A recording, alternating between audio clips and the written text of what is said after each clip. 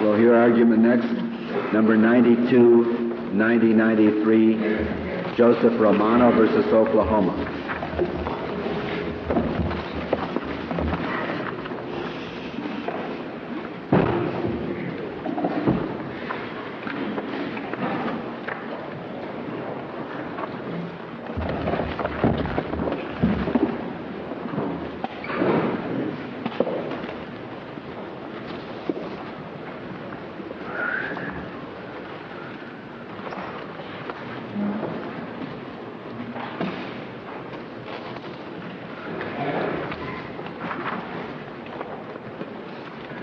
Mrs. Peters.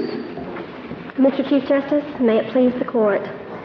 In this capital case, the State succeeded in introducing evidence over the defendant's objection that the defendant had already been sentenced to die by another jury in an unrelated case.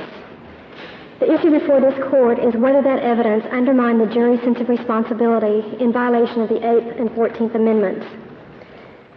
Capital juries are asked to decide on behalf of the community whether a defendant should live or die at the hands of the state. This is a most agonizing decision, and one that this Court has recognized jurors may seek to avoid. How relieved the jurors must have been in this case to discover that the decision had already been made, that the community had already decided that John Romano should die. Do you think, Mrs. Peters, that would make the jury in this case more likely or less likely to itself impose the death sentence? I think that it would make it more likely. I think that there is a possibility, as the state has argued, that one jury may give life because it felt that its decision did not matter. A man can only be killed one time. If one jury gives life because of the factor that he's already been sentenced to death, and other juries give death because of that same factor, that shows how arbitrary a factor this is. You're not saying that the jury was more likely to convict because of this second conviction. You're saying it might have been more likely to convict, it might have been less likely. It was just kind of an aberrant factor. To sentence to death. I think that it was more likely that it would affect its judgment to sentence him to death. They would be more likely to do what the other jury had done. Well, why wouldn't it be just as logical to say, if, as you say, juries shy away from this responsibility, to say, well, he's already been sentenced to death. He's going to be executed anyway. We'll just give him life. Regardless of which the jury is likely to do, it is not a principled distinction, a principled guiding factor to determine when death is appropriate in a case and when it is not. Whether the jury returned life or whether the jury returned death, either way, it's an unreliable verdict because it was based on an arbitrary factor rather than a determination that death was appropriate for this case. Although the jury was not explicitly told in this case that the decision did not matter, that message was clearly communicated by the piece of evidence that showed that he had already been sentenced to die. Leading the jury to believe that its decision does not matter falsely deflates the solemnity of the decision-making process and reduces the proceeding to a mere formality, both as to the defendant's eligibility for death as well as the appropriateness of that decision. Ms. Peters, may I ask you the state of the law in Oklahoma on this situation? As a matter of Oklahoma law, is the sentence in a previous case relevant for the jury in the subsequent proceeding to be aware of?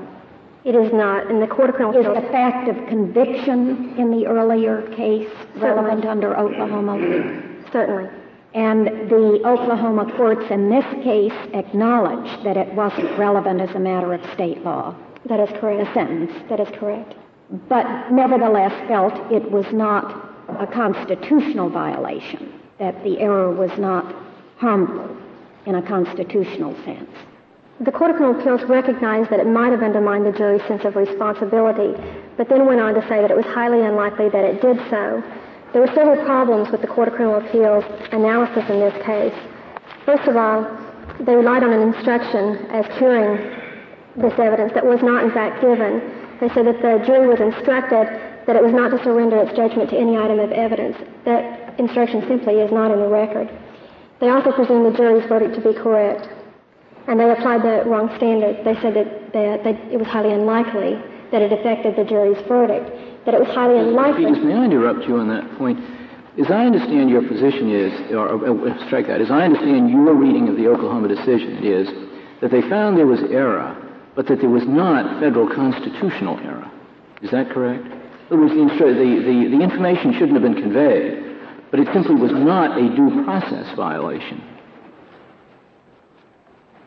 I think that the court looked at it as an Eighth Amendment error initially and said that it might undermine the jury's sense of responsibility, and then analyzed it in the 14th Amendment instead. They said that they had to review it with a heightened sense of scrutiny, which is, of course, the Eighth Amendment language. And then they said that it did not deny him due process, which is Fourth Amendment. So I'm not really clear what it was the court. But you also view their opinion as not engaging in harmless error analysis in the strict sense, at least with respect to the Eighth Amendment violation. That's correct. They did not say that they were applying a harmless error analysis, and they certainly did not use language that would indicate that they did. They said that it was highly unlikely that it affected the verdict. Highly unlikely does not exclude the possibility that it did affect the jury's verdict. What case or cases from our court are you relying on for your submission, Ms. Peters? Several cases. There's, of course, all the cases on reliability of evidence in this court, principally Caldwell, because... Caldwell requires, though, doesn't it, if one takes the concurring opinion which made the court, that the information be misleading or false. In this case, I believe the information was misleading and inaccurate. The person had not previously been sentenced to death? He had been previously sentenced to death, and as a historical fact, it was correct. Then what was false about it? What was false about it was that it was an invalid conviction. At the time that this sentence of death was presented to the jury, the state had only recently obtained the conviction, and it had not yet been subjected to appellate review. When it was, the Court of Criminal Appeals held that the sentence and the conviction and sentence were the violation of a fair trial, result of an unfair trial, and that both had to be vacated, and it was remanded for a new trial. So the sentence of death that they heard about, although was true as a historical fact, it was not a valid conviction. Well, what if it had been what if the sentence had been upheld on appeal? Would you still be making the same arguments here? I would, because I also believe that the evidence was misleading. It led the jury to believe, to view its role in a way that is fundamentally at odds. But that really converts Caldwell into something that a majority of the court never subscribed to. You're saying it's not limited to being factually misleading, but if it tends to diminish the jury's sense of responsibility, I don't think a majority of the court subscribed to that view. This evidence, I believe, is misleading for two reasons. One is that it led the jury to view its role in a way that was fundamentally at odds with the Eighth Amendment, but also because of language in the offending document itself. Not only did it say that the defendant had been sentenced to die, but that the defendant was asked in open court if he could state good cause why the jury's verdict should not be imposed, that he could not, nor could the court find any. I think a juror could have read this language to be a concession on the part of the defendant or an independent determination by the trial judge that he was in fact deserving of death. But and I think this document... the factual accuracy of that transcript. The factual accuracy of that document? Yeah, did it purport to be a recitation of something that had happened at the sentencing proceeding? I think it was mere formal language in the document. No, it didn't purport to be a recitation. No.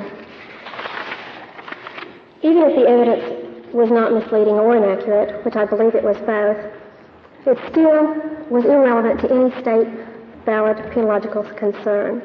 That the defendant had committed... You're saying that a state could not conclude that the sentencing process is enhanced by having this information. That as a matter of law, it can never be enhanced by the jury having this information. I think it would have the opposite effect. I think that it would deflate the jury. You're saying as a matter of law, a state may not conclude that under any circumstance. Yes. Unless the state can show a valid state penological interest, I cannot think of one. Unless the state, I didn't hear that last one. Unless the state can show that there's a valid state penological interest in showing the death penalty, that I can not think of one at the moment. So you are really arguing for a clear position that the jury may not be informed of an outstanding death sentence. That is correct. Well, Can't a jury be informed in the sentencing proceeding of prior convictions? Certainly. Prior convictions are relevant to a concern of the jury, whether he is a threat to society, for example. But you're saying that then the jury could have been informed, if this sentence had been upheld, it could have been informed that he had been convicted, but it couldn't have been informed of the sentence which was imposed on him. That is correct. What if the crime had been convicted after the prior sentence had been imposed, and it was relevant under the law, it was, say, an aggravating factor or whatnot, that the individual had committed the later felony following receipt of a sentence of death? Could the fact of the sentence be introduced under those circumstances? I think that would certainly present a much closer question than we have here. What would the answer be?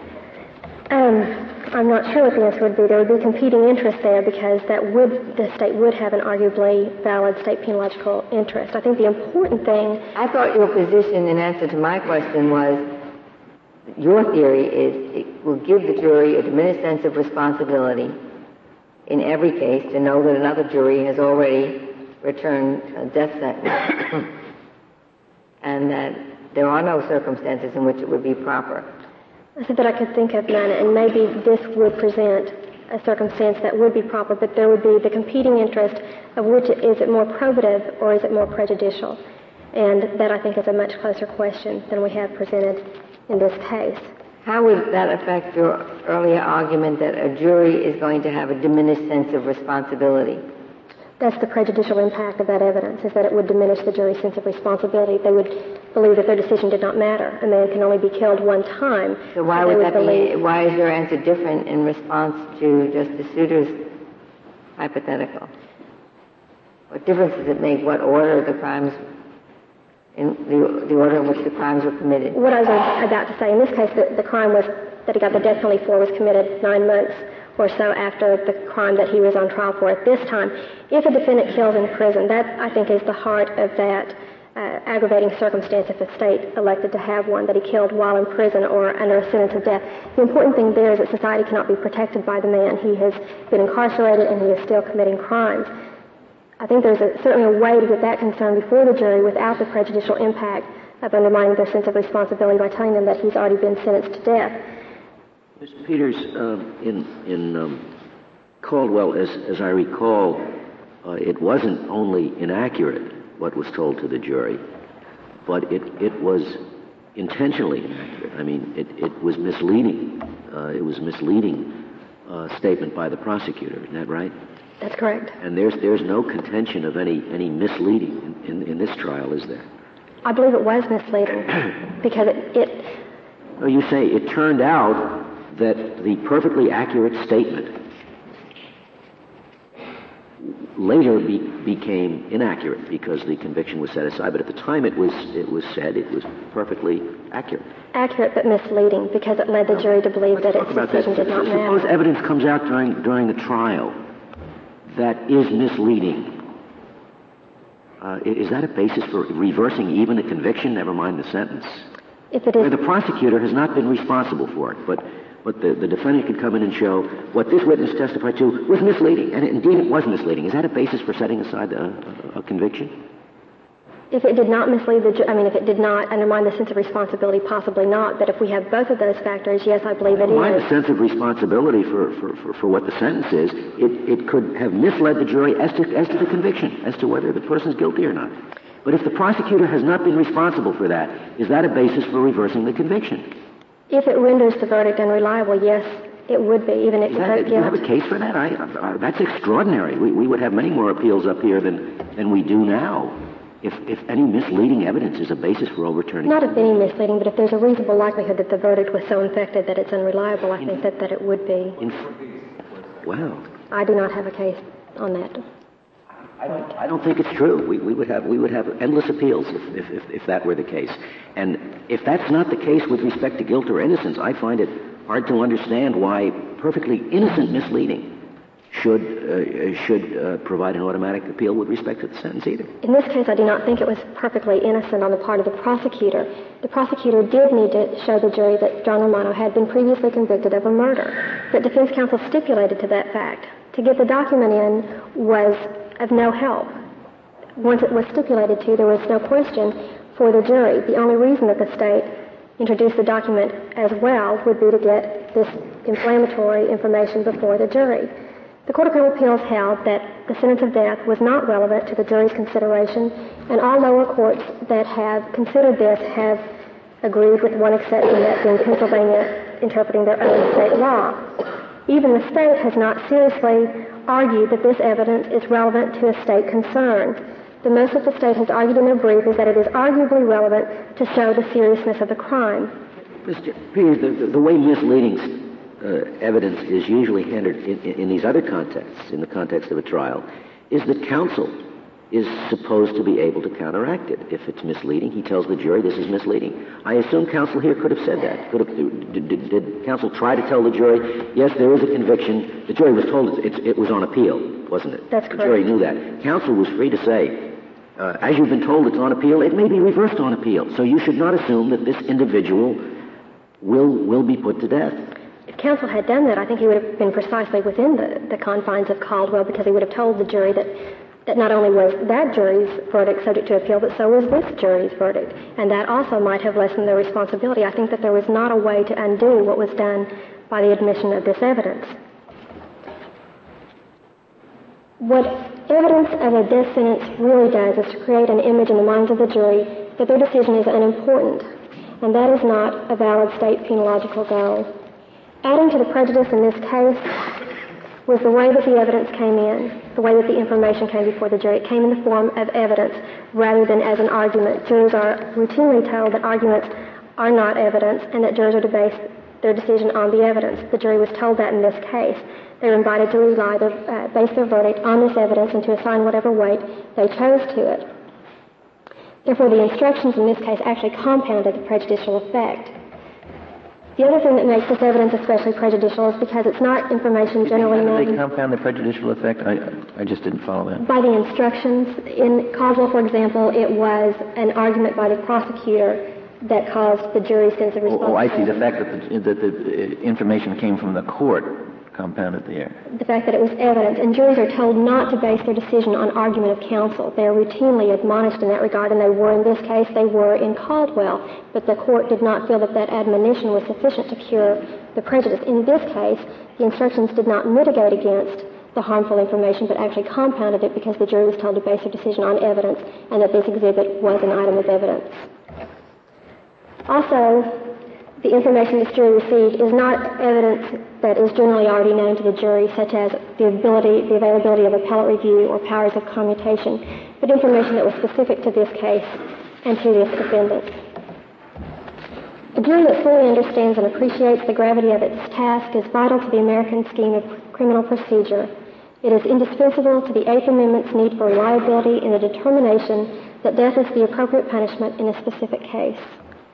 Were we not lawyers trained to question and dissect the obvious, we would see the obvious, and that is that evidence that a capital defendant has already been sentenced to die by another jury in an unrelated case injects an arbitrary factor that undermines the jury's sense of responsibility and renders the verdict unreliable.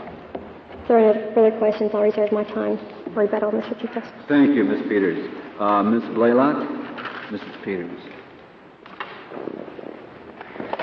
Thank you, Mr. Chief Justice. May it please the Court. The Court of Criminal Appeals, in deciding this case, answered the questions that this Court has asked us to discuss, and that is whether or not there was any 8th or 14th Amendment violation in the introduction of this evidence. The Court of Criminal Appeals recognized this Court's holdings in Caldwell, recognized the standards that were to be applied in determining whether or not there was a federal constitutional violation, and they determined that there was none. They first engaged in an Mrs. Blaylock, may I ask you a preliminary question? Was the prior sentence relevant as a matter of state law? The Court of Criminal Appeals held that it was not relevant, that it was irrelevant. You don't argue that it was? No, Your Honor, my only disagreement with the Court of Criminal Appeals decision is that perhaps it erred on the side of conservatism in analyzing this evidence. Well, I think that other states... You are not telling us that it was relevant as a matter of state law. No, ma'am. And the defendant had stipulated to instruct the jury that there had been the prior conviction of murder? Yes, he had. And why is it then that the state insisted on entering this piece of evidence that showed the sentence? The state is always entitled to prove its case regardless of the defendant's stipulations. The state introduced, as is common practice, a judgment and sentence. Curious, since it was irrelevant as a matter of state law and there had been a stipulation, I just wondered why it was that the state insisted on putting this before the jury. The prosecutor did not know at that time that it was irrelevant. He didn't have the benefit of the Court of Criminal Appeals decision. And its standard procedure when proving the prior conviction in Oklahoma in a capital case under an aggravating circumstance or under our non-capital felony cases that are enhanced by former convictions, prosecutors prove the prior convictions by introducing the judgment and sentence. Well, do you think that another state court could find that this is relevant? Yes, Your Honor, I do. Well, on what theory? I believe that the fact of the prior sentence as well as the prior conviction could be considered relevant. I think that... How does it help the jury's decision? It prevents the arbitrary factor and the capriciousness that this court has attempted to avoid in its capital cases. For example, in Oklahoma at this time, there were only two possible punishments for first-degree murder, and that was life imprisonment or a death sentence. Giving the jury the additional piece of information about the prior sentence, what had been imposed in the prior first-degree murder conviction, prevented them from speculating on what that prior sentence was. So the Oklahoma court was wrong in saying that it's not relevant then? I don't think it's either relevant or it isn't. And you say the Oklahoma court is right, but some other court would be right in reaching a conclusion that's 180 degrees opposite from that. I think having trouble deciding which is right. I think the Oklahoma Court of Criminal Appeals could have properly decided it was relevant evidence. I think that another court could properly decide that it was relevant evidence under state law and satisfied some legitimate state interest. I think that preventing speculation... State interest is what again? To prevent the jury's speculation about what the prior sentence was. It prevents them from over-sentencing on the second case, thinking perhaps this defendant received a life sentence on the prior first-degree murder conviction, so we will make up for it. Well, you're assuming that they're not following your instructions. And your whole argument assumes that they're not going to play it straight when the judge instructs them on their choices and the basis for their choices in the case before them. I think that's exactly what petitioner does, is assume that they're not following it. Isn't that exactly what you're doing? I don't, at this moment, that's what you're doing, because your brief says we accept that the information was irrelevant, and further, that it could diminish the jury's sense of responsibility. But there were all these other instructions. I do accept that the Court of Criminal Appeals held that it was irrelevant, and I don't have any quarrel with that. But maybe we misunderstood. I thought your answer to Justice Kennedy was that a legitimate argument, i.e. a sound argument, could be made that it was not irrelevant. And wasn't that your answer to him? I believe that another state court could very well find that it was relevant evidence, and I believe the Court of Criminal Appeals could have found that it was relevant evidence. So that it would have been a sound conclusion if they had so found. Yes, exactly. And doesn't your argument for the soundness of that conclusion rest on the assumption that the jury, in fact, will not follow its instructions in the case before them? I don't believe so. I believe that the additional piece... Well, how is it relevant if they follow the instructions in the case before them? That another jury in another case for another crime sentenced to life or sentenced to death. What's that got to do with it? It gives them an additional piece of evidence about that former crime. There's no question. Why do they need to know anything about the former crime? The defendant is on trial for this crime, not that crime. Absolutely. And when we're talking about the guilt phase, that would certainly be true. But in the sentencing phase, the fact of the prior conviction is certainly relevant evidence. That's not it. Under what criterion of law? In the sentencing phase of the capital case, here there were alleged two aggravating circumstances. Does Oklahoma define one criterion or strike that? Does Oklahoma provide that one criterion for imposing the death penalty is that a prior death penalty has been imposed? No, absolutely not. Then I just don't see the relevance of it at all. I assume your point is that the death penalty would not have been imposed unless it was a particularly serious, heinous kind of a murder, and that the jury who knows someone has not only committed a murder, but committed a murder that a prior jury thought was so horrible that it should be punished by death, That's likely to have been a worse murder. Is that what you're saying? If you're not saying that, I don't know what you're saying. I'm saying that... Because you have to acknowledge that the mere fact that the person was sentenced one way or another is irrelevant to the determination, isn't it? In the second Unless case... it indicates something about the nature of the person's character. And the only way it can do that is that one presumes that a prior jury doesn't give death unless it was a really horrible crime. It can give the jury additional evidence about the fact of the prior crime, that it was a particularly horrible crime. We all know that first-degree murders are not all the same. It could say something about the defendant's character, the reason for the death sentence was imposed. May I ask this question about, in Oklahoma, the jury does the sentencing even in non-capital cases, isn't that correct? Yes, Your Honor. And when the prosecutor in a sentencing hearing calls the attention of the jury to, say, a prior armed robbery conviction, is it the practice to give the details of the armed robbery conviction or just the statutory crime and the fact he was found guilty? In a non-capital case, the only thing that's relevant is the fact of the prior conviction. So the prosecutor merely introduces the judgment and sentence showing there was a prior conviction, showing it was final. And he's not permitted to go into the gruesome details of the prior one to show this was really a serious armed robbery. Not in a non-capital case. But then is there any reason why there should be a different rule in capital cases? Well, yes, because the aggravating circumstances that this evidence was used to prove, there were two different ones. And one was that there was a probability the defendant would pose a continuing threat to society. In order to prove that, the state has to go behind the fact of the mere conviction and show the facts of the crime. Well, is the state permitted to, beyond putting in the fact he was sentenced to death, is it permitted to put in all the details of the prior conviction? As to the continuing threat aggravating circumstance, the state has to put forth that evidence about the prior crime. And it may not even be an adjudicated crime under Oklahoma law. I see. Was that done here? I mean, the nature of the prior murder for which the conviction was made? Yes, Your Honor, it was. The fact of the Thompson murder, and that was the prior conviction and sentence that we're talking about. Well, then I don't understand why the death penalty in the earlier case was relevant anymore. Because if in fact the jury knows firsthand that it was a horrible crime, it doesn't have to know that secondhand from finding out that the death penalty was imposed. There was also an aggravating circumstance of the prior violent felony conviction. In order to prove that, the state had to introduce the judgment and sentence showing the prior conviction. Sentence, but that doesn't tell the details of the crime. Would you tell us what's in this record about the prior conviction? There's the conviction and the death sentence. And what else was this jury told about the prior murder? In the second stage, the state put on...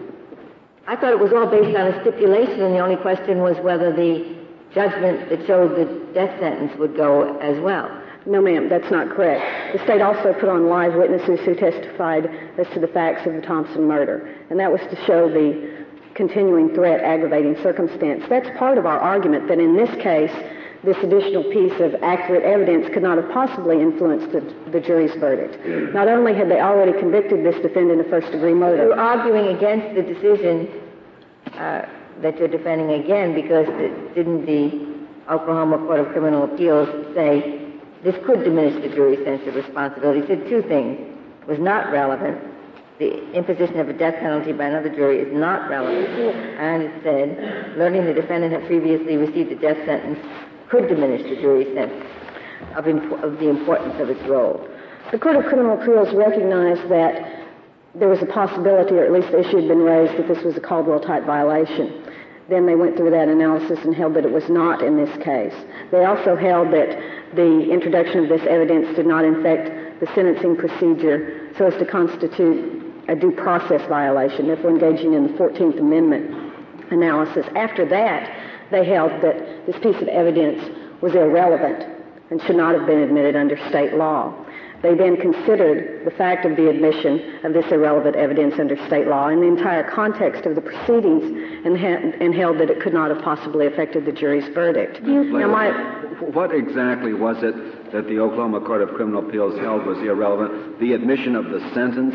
That's all, Your Honor. The fact that the judgment and sentence was not redacted, was not edited to delete that portion that reflected what the defendant had received on the prior first-degree murder conviction.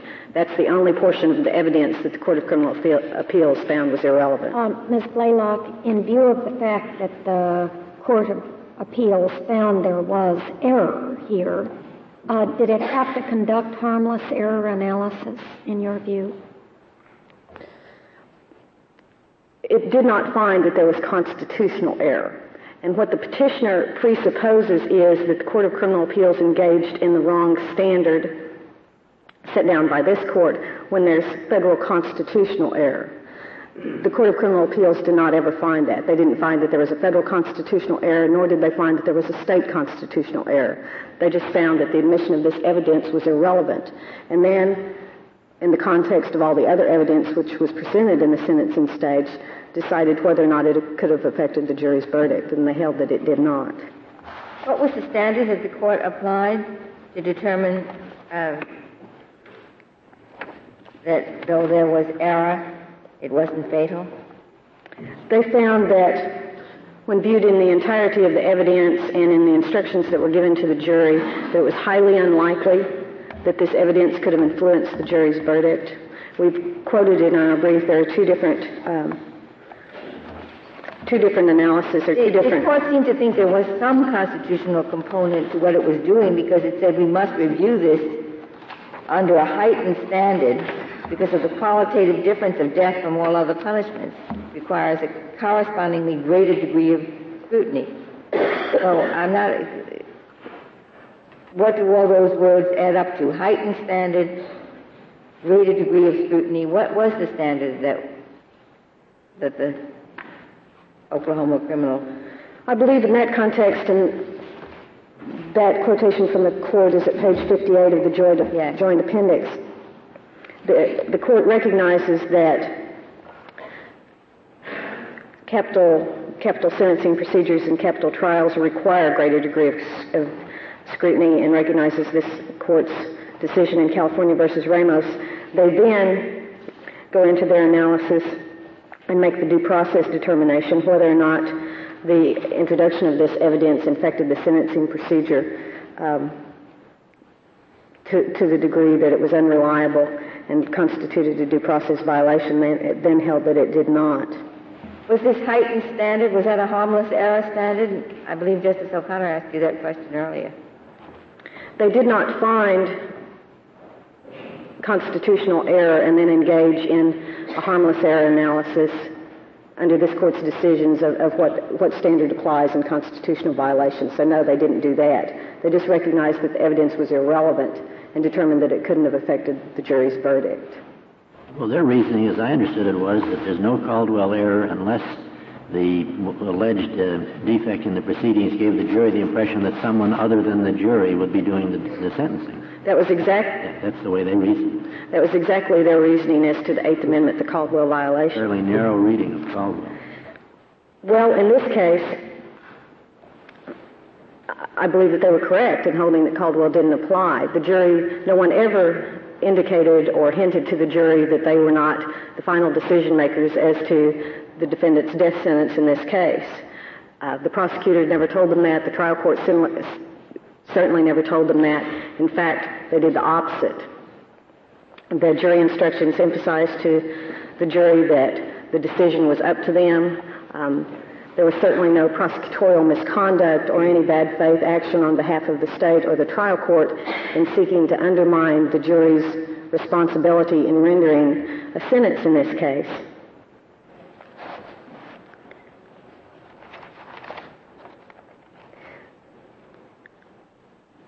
Although I believe that the Court of Criminal Appeals was certainly correct in their analysis under the 8th and 14th Amendment and held that this was not a federal constitutional violation, going back to my earlier point, I don't think that they had to determine that the evidence was irrelevant. I think that they could have determined that the evidence was relevant. I think that another state could find, under their evidentiary rules, that this sort of evidence was relevant. Do you have any cases that have found this kind of evidence relevant? The ones that we've cited in our brief, and I believe the primary one is out of Pennsylvania. Most of the cases that have dealt with this type of evidence have been cases in which the jury, not through the admission of evidence, but through the newspapers, the media, or through their own common knowledge, had some knowledge that the defendant had a prior death sentence. Some of them knew that the defendant had a prior death sentence that had been vacated or had a valid outstanding prior death sentence. I was going to ask about that. I take it that under the petitioner's submission, if a juror had such knowledge, that would be ground to excuse for cause? I would take it that would have to be the petitioner's. Yes, I would think so. Accepting petitioner's argument at face value, I don't think I'm stretching petitioner's argument in saying that any time a juror has knowledge that the defendant has a prior death sentence, then a fair trial is not possible and a reversal will have to result. Of course, here the instruction came from the court, which gives it added importance, I suppose. Courts don't usually instruct on irrelevant matters. The evidence came in the knowledge of the prior death sentence came in the form of evidence in the judgment and sentence. The trial court didn't refer to it except to emphasize to the jury that it was not final and that it was on appeal. Pardon me. If there are no further questions, then in conclusion, I would like to reiterate to this court our position that the Court of Criminal Appeals was correct in their determination of whether or not there was a federal constitutional violation, and they were correct in their analysis of the effect of the prior death sentence in the context of this case. I would also like to remind you that in this particular case, I realize that what we're primarily concerned with is setting down guidelines or determining for future cases what the effect of this evidence is or if this evidence should be admitted at all. But in this case, the Court of Criminal Appeals had to engage in a reweighing analysis because the prior violent felony conviction aggravating circumstance fell. They then considered, as this court has held that they may, the remaining aggravating circumstances and considered all the mitigating evidence that was presented on behalf of the defendant and held that the death sentence was still the appropriate sentence. Their decision is on page 66 of the joint appendix. So certainly in this case, there's absolutely no question that that judgment and sentence that reflected that the defendant already had a death sentence could have affected his verdict, could have affected the sentence of death in this case at all, based on what the Court of Criminal Appeals had to do. Thank you.